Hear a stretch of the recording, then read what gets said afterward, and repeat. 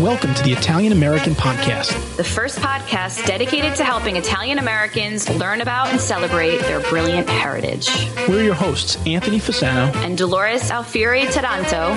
We're first generation and third generation Italian Americans from the same small village outside of New York City. As writers and speakers, we've both spent years exploring Italian American identity. And through this podcast, we continue this exploration with you.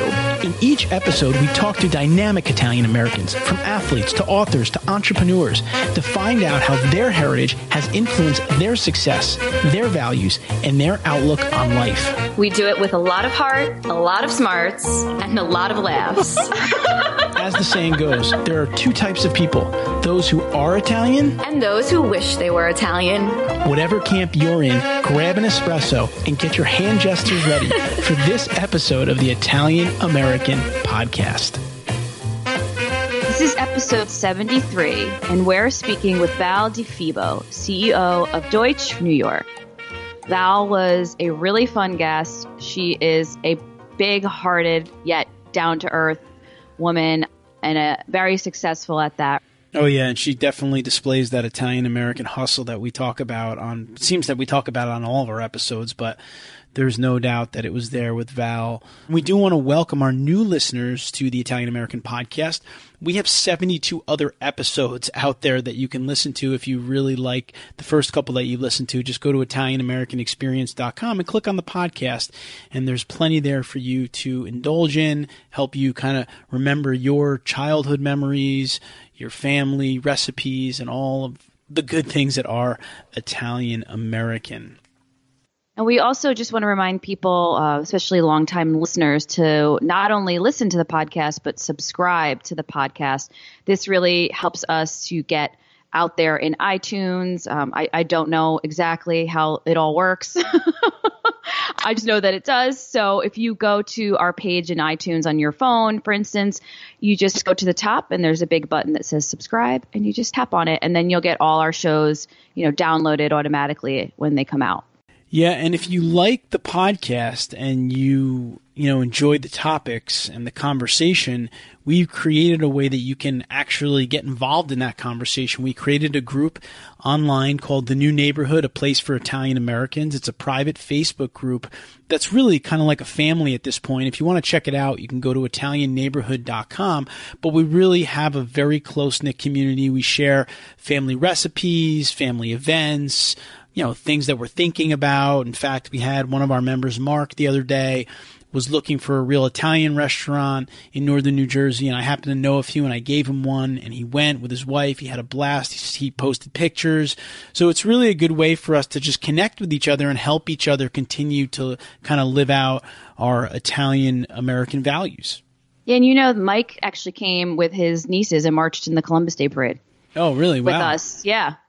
So it's that kind of community. It goes offline and becomes a part of your life, which is really, the whole point of it. We do charge a fee. This is a private Facebook group, and I've always been a proponent of, when you put some money down, you have skin in the game. So we want to make sure that everybody who's in the group is invested in the group and wants to be there. It's a very small fee. I think it comes to like maybe $3, $4 a month.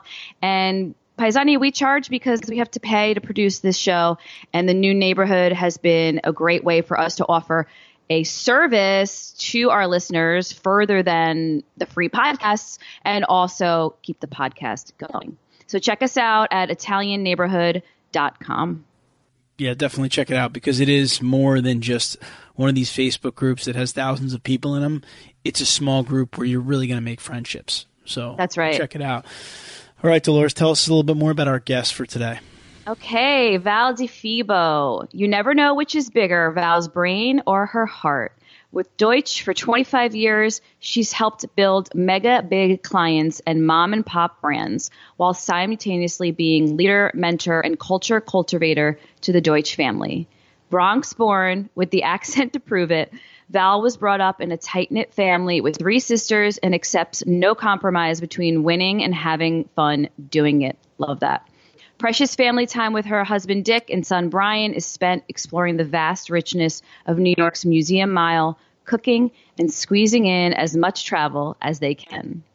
All right, now we're going to get into the interview with Val, but before we do that, I want to recognize our sponsor for the episode who's bringing you this interview, Arthur Avenue Food Tours. Believe it or not, the holidays are coming, and Little Italy in the Bronx, also simply called Arthur Avenue, will be filled with shoppers who know why it's the absolute best destination outside of Italy for authentic Italian food. If you're in the New York area, consider booking a private tour for your friends, family, or your team at the office with Arthur Avenue Food Tours, also an Italian family business. During a 2.5-hour slow graze through the neighborhood, you'll visit over a dozen food shops, butchers, bread bakers, cheesemakers, and pastry shops that have been open for between 50 and 100 years. Sounds like my kind of tour. You can book their new pizza, pasta, and parm tour, a feast of Italian and Italian-American classic dishes. They offer gift certificates that can be redeemed for any of their tours at the convenience of the recipient. You can buy and send them online or by downloading a card that you can wrap and gift in person. Visit ArthurAvenueFoodTours.com for more history, recipes to book your tour or purchase a gift certificate. And I will say that we co-hosted a tour with them, and it was dynamite. I mean, Danielle, who gives the tours, she knows so much about all of the stores because her family had a store on Arthur Avenue, and you got to sample all kinds of great stuff. So definitely check out ArthurAvenueFoodTours.com. And Danielle is really similar to us and to many of our listeners. You know, she's really a passionate young Italian American. So this is a really kind of a mom and pop endeavor. So we definitely encourage all of you to do these tours. She puts a lot of love into them and a lot of passion. And we like both those things. Absolutely. You will go on this tour and you will remember it, and you will tell your family and friends about it for sure. All right, let's jump into the interview with Val DiFebo.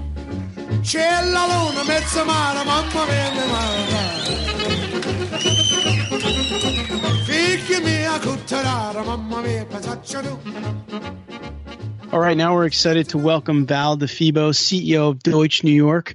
Val, welcome to the Italian American Podcast. Thank you so much for having me today. I'm very excited to be here. Val, thank you so much for making time. We know that you're an extremely busy woman, so we really appreciate that.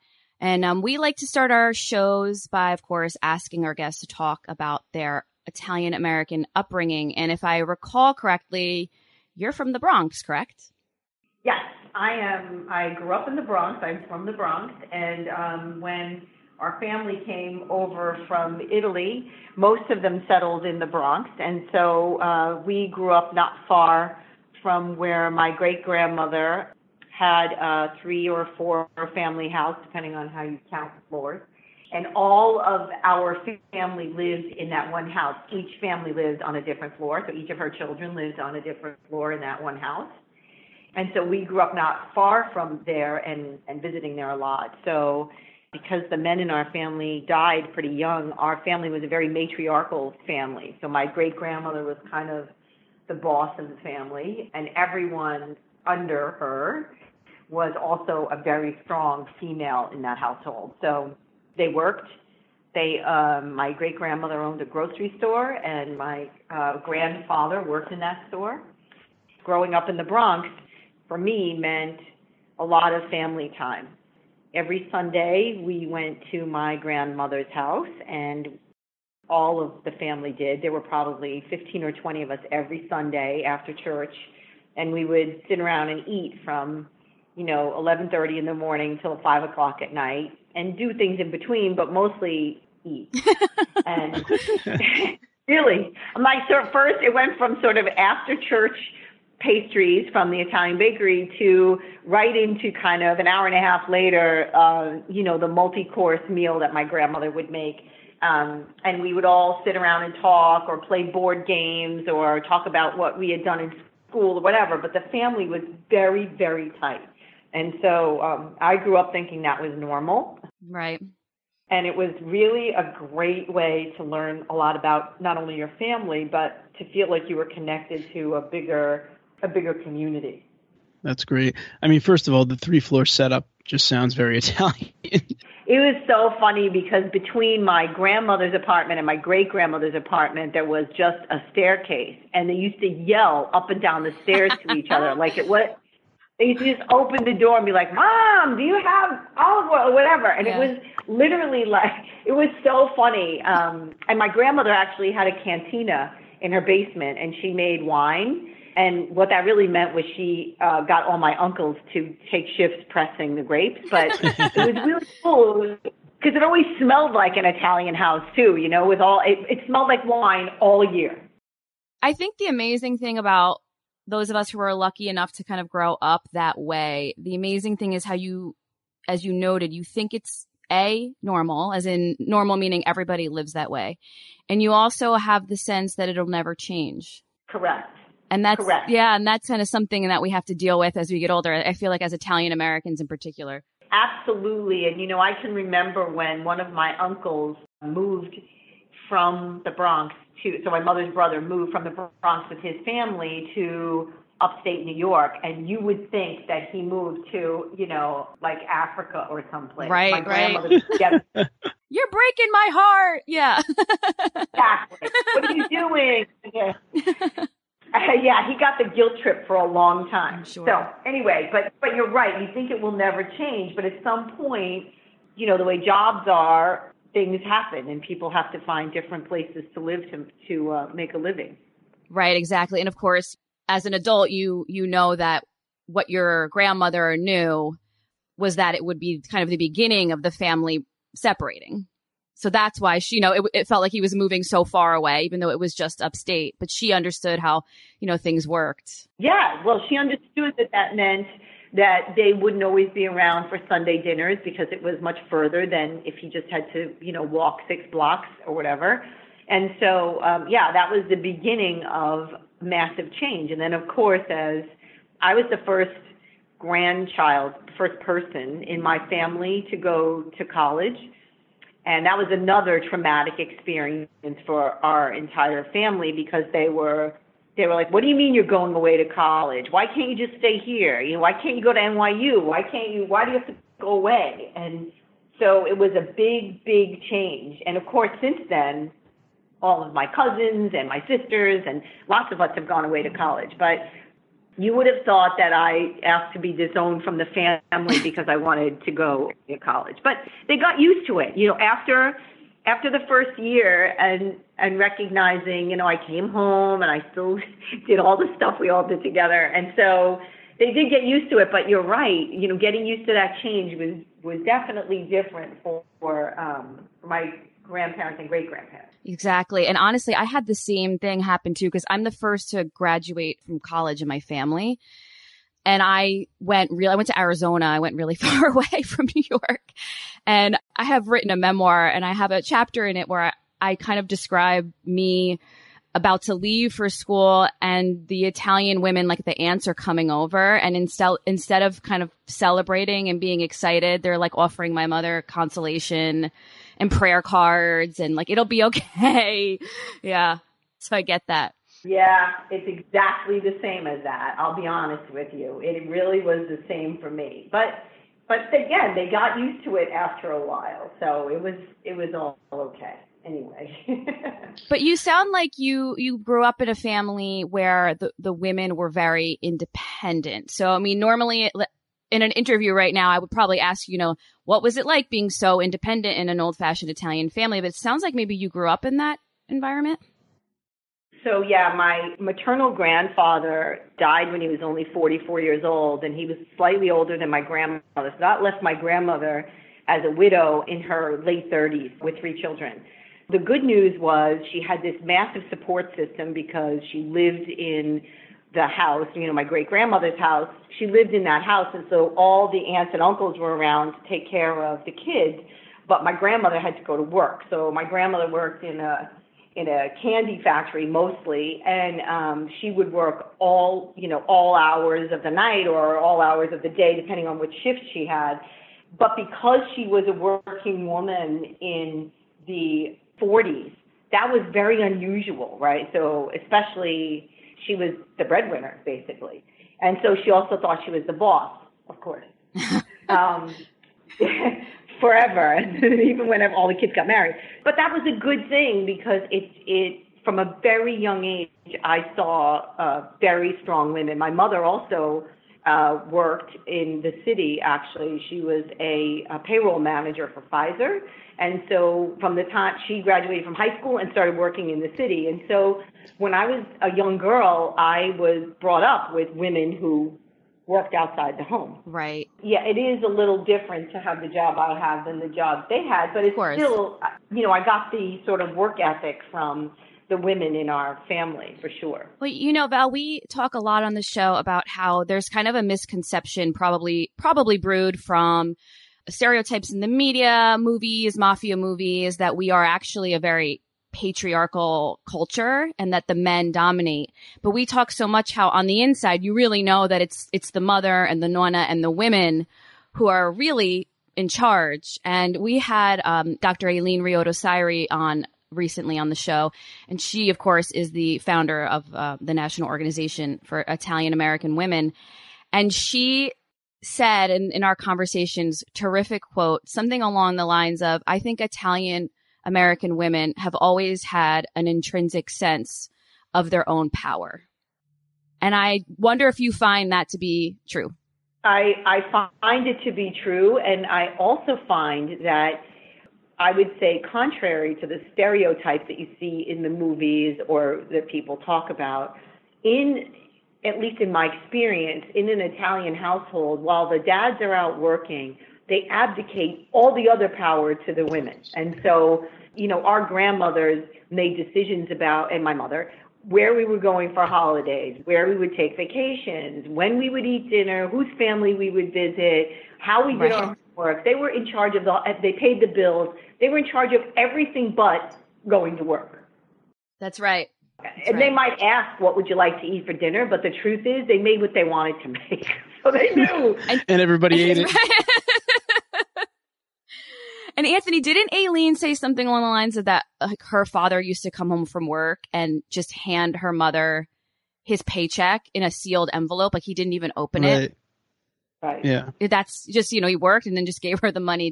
Probably didn't even know what he was bringing home. Yeah. No, it's interesting. Thing happened in our house. When my dad was in the construction business for a long time, and he would just come home and hand it to my mother, and I would watch as a child. My mother would sit at the table with her checkbook. It's probably why I still balance my checkbook to the penny. But she would sit there and pay the bills, and then when the statements came in, she would make sure that everything sort of justified. And my dad, he completely abdicated that. He didn't want any part of it. He was like, that's your job, and you're great at it. That's the other thing. He always would say when we would, he was a softie. My dad was a real softie. So if we wanted to go out somewhere, he'd be like, Dad, can we go to this party? He learned not to say yes right away because my mother would kill him. But he would start to say yes, and then he would say, you better ask your mother. So That's he right. knew he knew Yep. that she was the one making the decision. So yeah, for me, being strong is not unusual. The unusual thing is getting the reaction you get in the workforce when you are the way your parents and grandparents were in your home environment. Say, at least in our household, and I don't know if it's true for all, but most of the Italians I know are very verbal, and they're very emotional, and so they say what's on their minds. And they sometimes say it with passion. They sometimes say it with flowery language. But they're very deliberate in expressing themselves. And so coming into the workforce and doing that and being met with a lot of like, whoa, that's not PC, that's not the way we do it here, was difficult in the beginning, especially as a woman. I'm not sure if it would be the same for a man, but especially for a woman in the early 80s. Yeah, because we have an inclination to just be straightforward. Exactly. And articulate, and also express. Like if you're feeling something, you express it and then you move on. I mean, that's why we would like fight in my house and then everyone's screaming. And then 5 minutes later, we're all like around the dinner table eating and laughing. Just like get it off your chest. Just because you had a point of view didn't mean you were personally against someone. you could say, you look fat in that dress, and they would take it off and go, oh, you're probably being... No, but really, I had I know, that's why I'm laughing. That's a knowing laughter. Yes. Exactly. I had 3 sisters. Oh, it's so good. And we, we would like to say that we were each other's best girlfriends because we were honest with each other. Like, we would put something on, one of us would put something on, the other one would be like, that doesn't look good on you, take it off. Put that other thing on, you'll look better. And my grandmother was like that too. I'll tell you a funny story. We went bridesmaid shopping for my sister's wedding, and my grandmother was in a wheelchair at that point, and we took her to all these stores, and she sat in the wheelchair outside the dressing room, and all 4 of us were trying on dresses, and as we would come out, she would give us the look of death when it looked ugly. She'd be like, take that off, or you can't wear that to church, get that off, that color is horrible. And we were hysterical laughing because it was like a parade. It was really fun. You didn't take it personally. You're just like, all right, well, I'm not taking this dress home. That's it. Exactly. I have a similar story. So growing up in high school, I had, what we would call like Medigan friends, right? My American friends, quote unquote.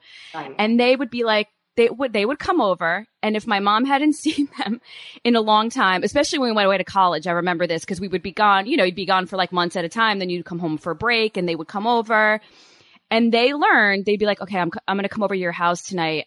Your mom's going to tell me whether or not I got fat. And like, they would look forward to the minute they walked through the door. My mom would be like, oh, Joanna, hi, you got fat. Or, oh, Joanna, you look good. You lost weight. And they would love it because they knew that if she said it, it was true either way.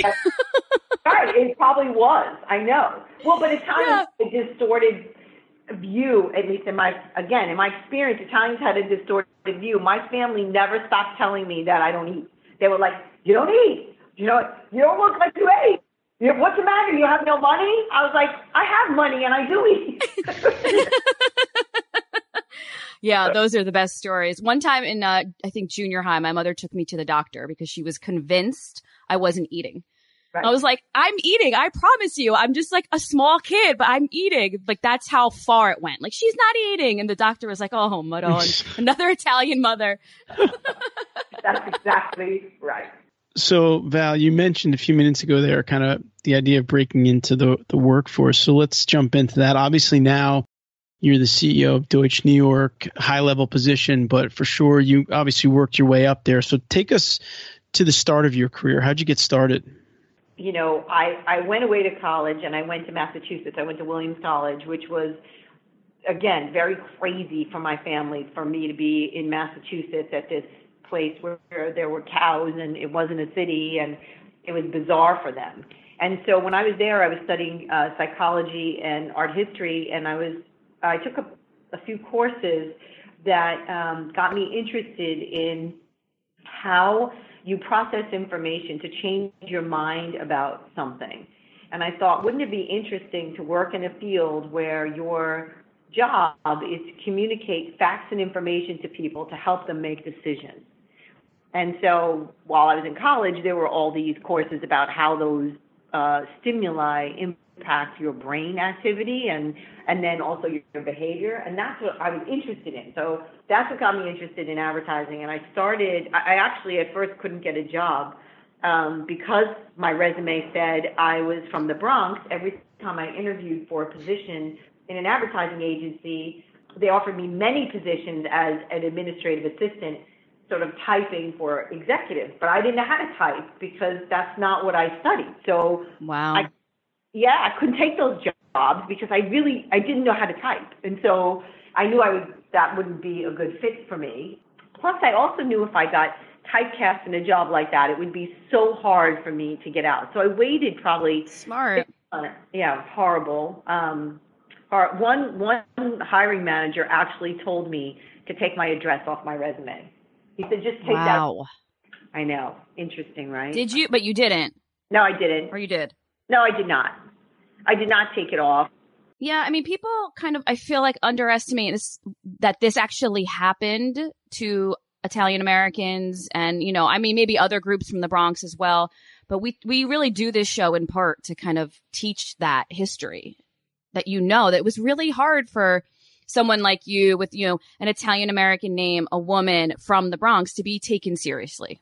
Absolutely. And now when I think about that, and I think about the privilege I have of actually having the skin color I have, I can just imagine how hard it is for people who are of a multicultural background and the challenges they face even today, because I lived through that. And it wasn't nearly as probably pronounced, but I can tell you it was very difficult to get a job because I was definitely stereotyped. So the way I got a job is because my younger sister, who is 7 years younger than I am, was in high school with one of her friends, and the friend's sister worked in an advertising agency in the city.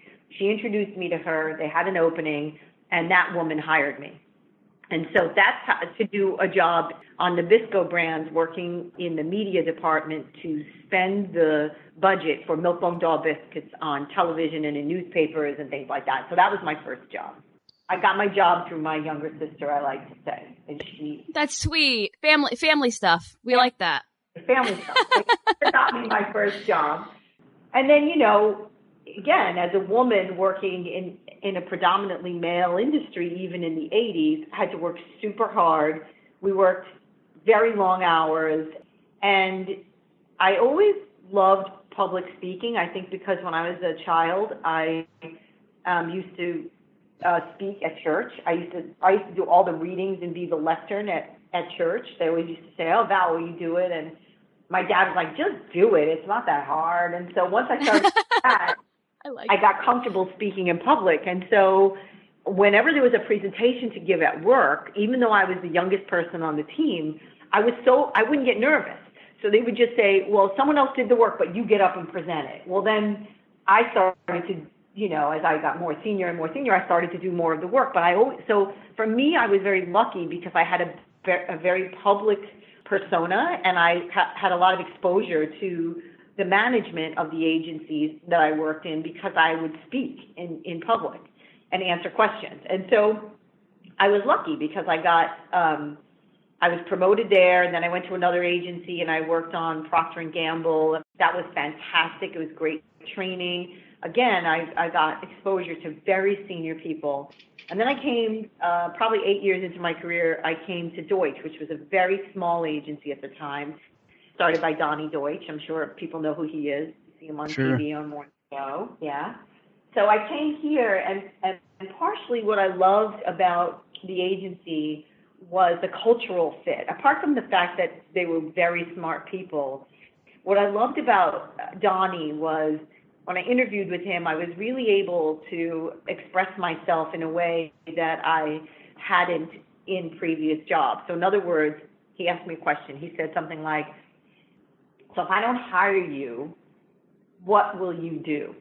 And I said, "Well, I'm not sure you really care, but I will either stay at my current job, or if I lost that job, I would find a way to make money because I'm not going to sit around and wait for someone to validate me. I have a lot of things I want to do, and so I'm gonna make that happen, whether I work here or somewhere else." And he said, "You're hired." Nice. Wow. So I knew from that moment that I could be myself with him, that I could speak my mind, and that if he didn't agree, he would say, "Hey, I don't agree with that." But it really was a great way to enter into a company and be able to explore, be curious, and test my own boundaries. And so I was able to, really accelerate my position in the company because I was able to hire great people, work with great clients, and make the agency money. Of course, that's what my job was. So we did great work. And you felt like you could be yourself in every aspect. So I'm asking, meaning you said you started out and a hiring manager told you to take the Bronx off your resume, but now when you're at this stage, does it change for you? I mean, even at the stage you just described, not necessarily where you are right now. We'll get there, but. Donnie was from Queens, and so I think he had a positive predisposition to people in the Bronx. And from, if you think about the entertainment industry, right, and you look at a lot of the people who are comedians or famous directors or whatever, a lot of them come from the Bronx. And so there actually is a history of very talented, smart people in the entertainment business. So, Donnie would say stuff about like Gary Marshall or whatever, so Donnie knew all those people. His perception of Bronx wasn't like working girl. It was talented people who made their way by working hard, who came from the Bronx. And so That's great. I like to say Italians and Jewish people are very much alike. And so Donnie obviously was Jewish. We had a lot of things in common. So, and I mean family values in common, the closeness that we all share, and I think the affinity for having family time around food is also something that we shared. So it was easy to talk about our family lives together in addition to, what we were doing at work. Hey, Val, I read some interviews with you and different news outlets and stuff, and it seems like right along the lines of what you just said, that a big part of kind of your success and the success of your company is, having these honest conversations, giving people feedback, good or bad, just for the good of the company, for the good of the client and everything, just kind of keeping it real. Do you feel that your Italian upbringing and kind of the open conversations we talked about before has kind of helped you to do that? Because it's not something I think everybody can do that easily. Absolutely. My Italian upbringing and the way that my family communicated has helped me at Deutsch. I'm not sure it's always helped me in the industry, but at Deutsch it's been very, very useful. And there also, there are some clients along the way who have said they wanted me to work with them in particular. So they would pick me out after meeting me a couple of times and say, I want to work with her because she's going to tell me the truth about my business. And so there are people who really appreciate that candor, that honesty, that give and take, that sort of someone who listens to them and enters into a dialogue with realness. And then there are some people who don't. They want to be told that they're right about everything that they're doing, and I don't fall in that bucket. Right. The reason I asked, too, is because I think that that's one of the things that's missing in a lot of companies today that really end up not being successful because they're kind of like just doing things to do things, and no one really kind of cuts people off and says, we got to get back on track because this isn't the right thing to do. And so I think that that's a great thing. And it definitely sounds to me like your Italian upbringing really helped you with that, which is ultimately like you and the company, I think, are benefiting from, which is great. Well, and I agree. And I would also say that trait is not only available to Italians. And so being able to find people from all different cultures and ethnic backgrounds and socioeconomic backgrounds who have the courage to have a point of view and speak about it has been what's really propelled my growth here, is being able to look and say, that person will tell so-and-so the way it is. We're not doing that newspaper coverage. Vonda, who's sitting right here, if someone has a bad PR idea, she'll say, that's a really bad idea. And here are the 4 reasons it's a bad idea.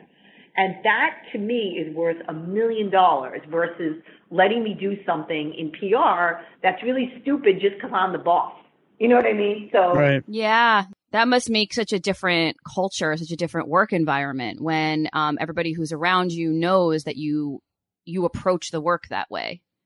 Yes, it is. And this is just a dovetail off of what you're saying. I know it's not exactly what you're pointing to, but I like to talk a lot about how your heritage is like a superpower. And it's, I'm partial to my Italian American heritage. And of course, on this show, that's how we talk about it. But I do think it can apply to anybody who has a way to access their heritage and the things that are essential about it. And I don't know if I'd be interested to hear if this has ever happened to you, but I find myself in, obviously at work, very high pressure situations. I'm around a lot of people who, don't have a lot of patience and just want answers. And it's a lot, right? Everyone's in like a pressure cooker. And oftentimes for me to find my self again and my center and to kind of be able to have full self-possession, I think about my heritage. I think about and what does that mean? I think about who I am. I remember like the people who love me and where I come from and what my parents went through. I mean, I run through it really quickly, but once I do that, I feel so strong because, and I can voice what I need to voice. If it's not taken well, it's not taken well. If it is, it is. But I always maintain my self-worth and self-possession from that place. Yeah, that's really well said. I think that that's almost an elevated way of thinking. I'm not sure most people get there. I mean, for me, I would say because my dad had 4 daughters and no sons, he was very strong with us about knowing who we are and feeling like we had the right to speak up or at least have a point of view. And that you're not always right, but you'll never know if you are or you aren't right if you don't let people know what you're thinking. And so that's right. Yep. I always think of that when I think, should I be quiet right now or should I say what I'm thinking? And 9 times out of 10, I go with, I should say what I'm thinking. And that does come from my heritage and my background. You know, it's funny, I just in the last, I guess, year, really, I went to Ancestry.com and I started to look at the manifests from the ships that my grandparents came in on and how they wrote my aunts and uncles' names, my great aunts and uncles' names and things like that. And I became so fascinated with sort of the family tree. And when I was a child and much younger, I never really thought about how hard my grandparents and great-grandparents had to work to get here and how their lives were. I mean, they worked their butts off here, manually mostly, because that's what Italians could do, right? And in the 40s. And so I think when I think about that, I feel not only lucky, but I feel a certain obligation or I guess motivation, inspiration to look back and help other people. And some of them are Italians, which the work with the Italian Welfare League, I think, is a little bit of that, but other people too that struggle and work hard. That's Absolutely. great. I found one of the most surprisingly fulfilling and exciting parts of my job is the fact that I get to help other people. I didn't kind of maybe naively expect that, but being in the position I'm in, I'm able to connect people and, you know, put a good word in or whatever it is. And I love that. I find that really rewarding. Well, you know, now Matt, I wanted to ask you a question, but I feel that way too. And I wonder if it's because the only way we were able to be successful is finding the few people who did that for us and having such gratitude for that you feel like you want to pay it forward. Because it's exactly right. Right? Without someone connecting those dots for us, it was really easy for people to turn me down or ask me to be a secretary. Right? But the ones who actually put 2 pieces of things together or decided to be a champion or just said, I see the merit in this, those are the people that made it possible for us. And I feel like I especially feel like I need to do that, take on that role. That's you worded it perfectly. That's exactly how I feel. There was people who just did that for me. And so now it's so nice to be in a position finally where I can do that for other people after you spend all those years needing, I mean, of course you still need people, but it's different. You're just kind of needing. And then when you finally get to a level where you can reciprocate that, you should, I feel, and it feels wonderful. It's so true. The other thing about need is, right, when you're young and you're starting out and you're trying to build your career, you need people to connect you. You need people to champion you. You need people to see you, right? And to respect seeing what you can bring to the table. And then as you start to get more successful, more senior in your business and you have a family, you need other people.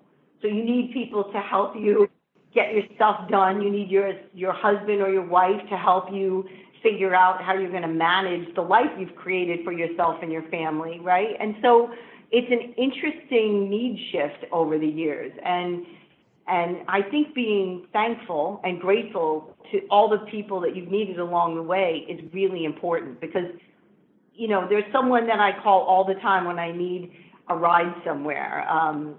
And he always shows up for me. And you know what? That takes a massive stress off my head when I have to be at a speech or an event or whatever. I know I can count on him to take me where I need to go. That's amazing, right? To have those people in your life.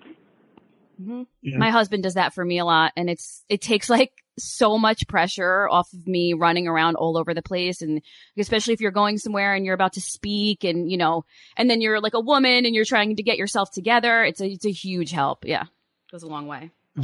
Val, you obviously are a pretty high energy person here, and you have a position as the CEO of Deutsch New York that I'm sure is a high energy, you know, a lot of stuff going on. And you're also you're in New York. So it's just, everything is so fast paced. I would assume that that's kind of what really makes you good at what you do, and you thrive in that position because all those things kind of put together. Yeah. I mean, look, New York, I grew up in New York. And so when I went away to school, I couldn't understand why people didn't move the way we moved here, you know, why it took so long to check out at the grocery or whatever. So for me, this pace is very comfortable, but this is a really interesting way to manage your life, to be sort of scheduled to do something, and then all of a sudden, like, for example, if you guys were busy today, then probably I would have to change my whole schedule for not only the day, but also for when you are available. And that is, as you probably do the same thing. It's like You plan the whole day out, and then what's that expression? Like, you're busy making plans and God laughs. Yeah. Right. Yeah. Right? Like, yeah, you make all these plans, you got everything sorted out, everything's going to work out fine, the timing's great, and then boom, the train's late or something. You know, it's like, okay. You have to just roll with it, or you'll drive yourself crazy. I mean, you'll be so stressed all the time and frustrated. Sometimes you just got to say, all right, that's how it goes. Right. So Val, we know, speaking of schedules, that you're extremely busy. So we do want to wrap up and not keep you too long. And as we do that, I have to admit that I, of course, spoke to Vonda, who's in the room with you there, your executive vice president, and a wonderful woman. We had a great conversation, and she kind of let out of the bag that the work environment there, she feels, is probably very influenced by your upbringing, in the sense that it's a real family environment, and that you're very understanding that people are close to their families, and that, you know, they have lives outside of work.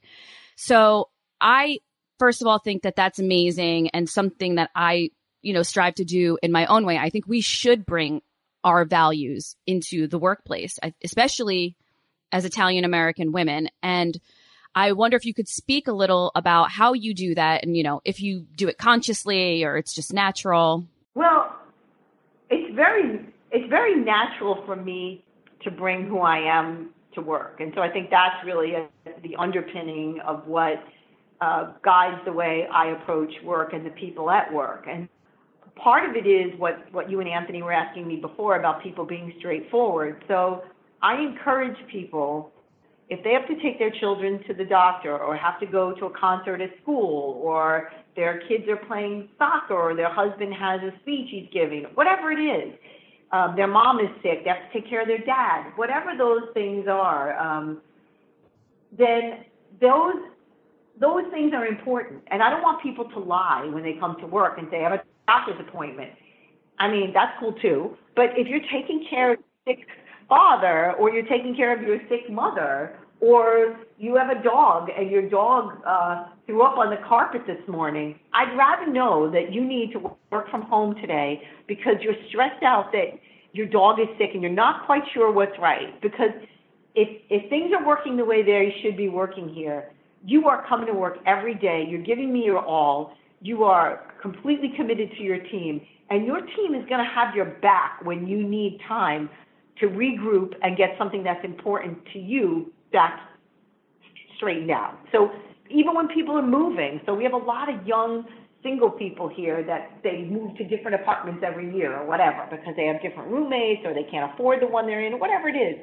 they need a moving day. You can't move on the weekends in New York, right? So, Yeah.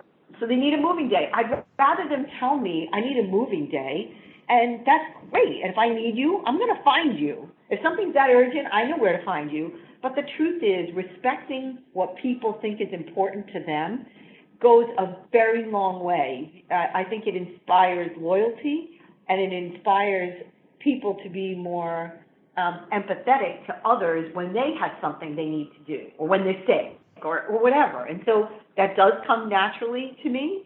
And I do think that, you know, I'm not the only person who thinks this, but in our family, it was always family first. And so I think family first is a good rule, because as long as you don't stay home every single day and you know your job's important, family first is an okay rule with me.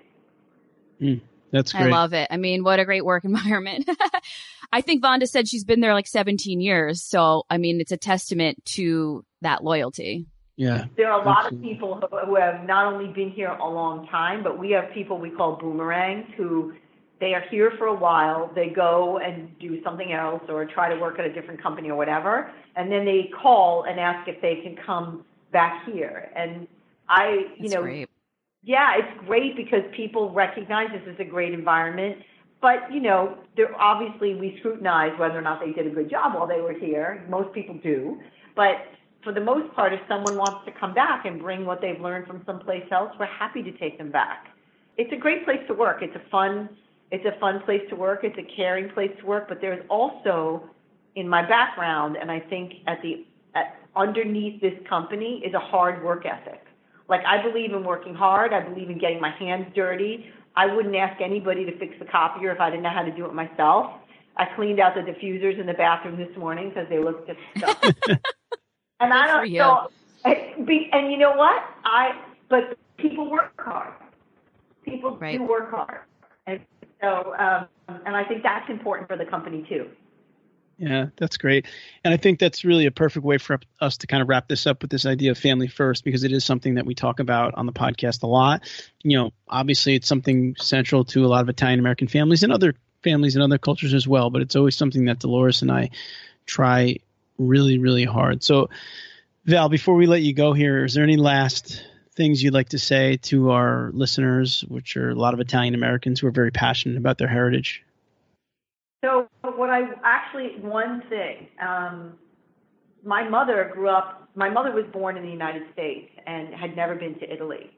And so when I got old enough to be able to afford to take her, and that's also true of my father, I took both my mother and my father and all of my siblings and their kids to multiple trips to Italy to see different parts of Italy. And so I think connecting Italian Americans back to their roots, because sometimes, you know, when our family came here, they tried to assimilate. So my grandmother only cursed in Italian. She didn't really speak Italian. She would say they're not going to respect you if you only speak Italian or you have an Italian accent. So we all grew up speaking English and hearing stories about Italy, but we never went there as children. And I feel lucky and thankful that not only have I been able to bring my mother back to Italy to see just where her roots, you know, she can feel it. She loves to go there,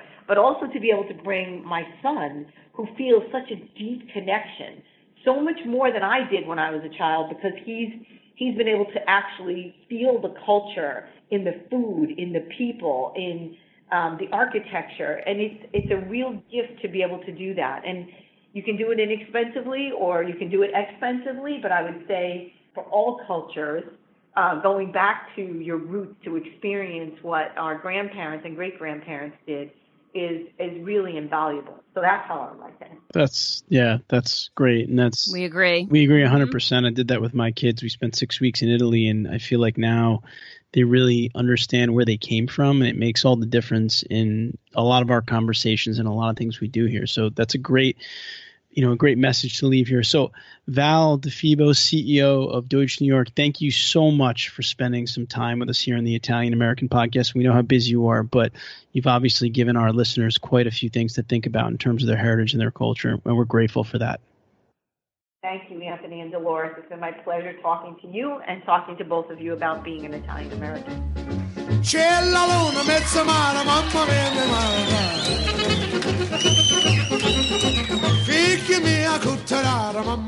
Thanks again for listening and being a supporter of the podcast. We really do appreciate it. And to that end, we're thrilled that we're almost at 90 iTunes reviews, which is absolutely amazing. And Dolores is going to read one here in a moment. But I do just want to say, many of you have contacted us, some of you through the reviews, saying that you can't find our group, The New Neighborhood. Just go to ItalianNeighborhood.com. There's a short video with Dolores and I. There's a link where you can sign up, and then you'll be redirected to the private Facebook group, and you'll receive an email welcoming you into the group. So it's pretty simple. Just go to ItalianNeighborhood.com. Dolores, why don't you read a review as you take us out? I love reading these reviews, Anthony. I love them. We're getting more and more of them. And Paisani, we really appreciate it. Again, it helps to get the show out there, and it helps to show people who maybe stumble across it that it's a quality show. So we're going to keep reading these. So if I don't read yours, today, we'll read it next time. So just keep them coming. This one is from D'Ambrosi62, a beautiful 5-star review. So much fun, just like Sunday dinners. Anthony and Dolores, I want to thank you for creating such a venue where it feels like it's a Sunday dinner at home with my parents, aunts and uncles, and some cousins thrown in the mix. That, by the way, makes us feel great. At times hilarious, and at other times poignant. Today I started to sing the opening song as always when I listen, and it changed. I really like the new intro. It's like a parent who is proud of their kids. My smile broadened, and of course, commenting out loud in my car how cool the new sound was. Nice job. Thank you. That's great to hear. I have to say, the Italian American Power Hour with John Viola and Pat O'Boyle, you're all welcome to my house for dinner and continue to have these conversations. It is so much like home. Thanks for creating this. It is so needed in our community. Oh, love that. That is, first of all, I didn't realize that we'd be able to use this podcast to get free dinners at people's houses. So that's a huge plus for me. Yeah, be careful. You might just show up. Yeah. Inviting me to dinner is risky. That's right. Yeah, and he eats a lot, as we talk about in this show. Yeah, but I don't know where you put it. I always say that. It was a beautiful review. I mean, really, they're all beautiful in their own ways. Everyone giving their own perspective of the show. Dolores and I love that. And, we just really appreciate it. We're going to keep coming. And we do really appreciate having John and Pat and Rosella. It kind of brings something different to the show, and, different perspectives, and also, some different topics. So we've been enjoying it. Just keep the reviews coming, and we'll read them. And we're listening, and we're going to, keep doing the show and hopefully making it better and getting different topics and different guests. So Dolores, take us out before we talk forever here like Italians. So, amici, we are on social media. We are on Instagram, we're on Facebook, we're on Twitter. All you have to do is go to those platforms and search Italian American Podcast. Arrivederci!